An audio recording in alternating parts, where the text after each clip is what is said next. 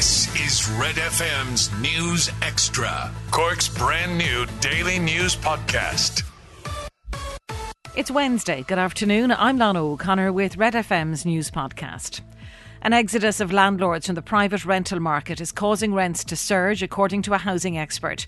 New figures from the Residential Tenancies Board shows Cork City as the second highest average rent for new tenancies in the country. The average rent for tenants in the city now stands at €1,392. Nationally, rent was up 9% in the final quarter of last year, while in Cork, rents in the county rose by 13.7% year on year, while in the city they were up 6.6%. Assistant Professor of Social Policy at Maynooth University, Rory Hearn, says landlords leaving the market is making matters worse for renters. What's driving landlords out of the market is the massive increase in property prices over the last 10 years.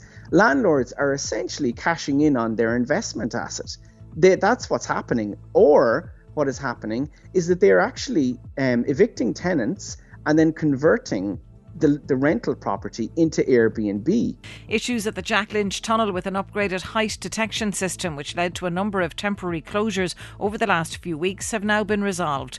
That's according to Transport Infrastructure Ireland, who say the upgraded height detection system, which was installed at the tunnel this month, will activate and stop vehicles that are over the 4.6 metre height limit.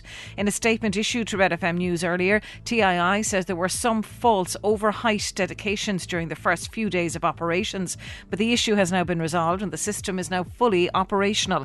The statement adds that the latest alert during rush hour on Monday was a valid detection. However, it led to severe traffic delays and gridlock in the area. TII say dedications will be clearly identified if they're over the regulation height for the tunnel.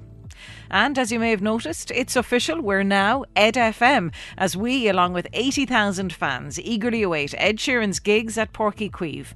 Ed's new In The Round gig is expected to light up Cork on Thursday and Friday nights.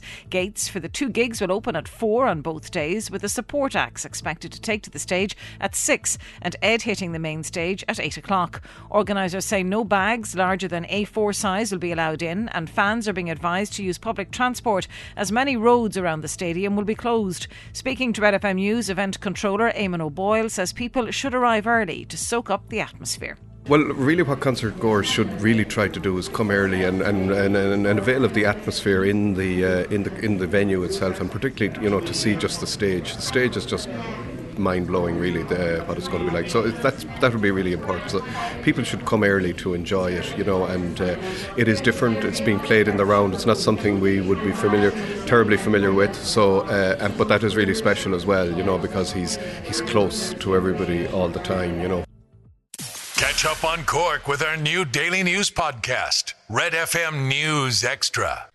Starting with Gaelic Games and Cork looking to book their place in the O'Neills.com Munster Under-20 Hurling Championship final this evening. The reigning champions taking on Tipperary, and Hurlers throw-in is at 7:30. Cork boss Donald Manny named his team yesterday, making 6 changes from the defeat to Limerick last week. Watergrass Hill's Darragh O'Leary comes into the starting 15, as does Ben O'Connor of St Finbarrs, who had been unavailable due to commitments with the Irish Under-20 rugby team.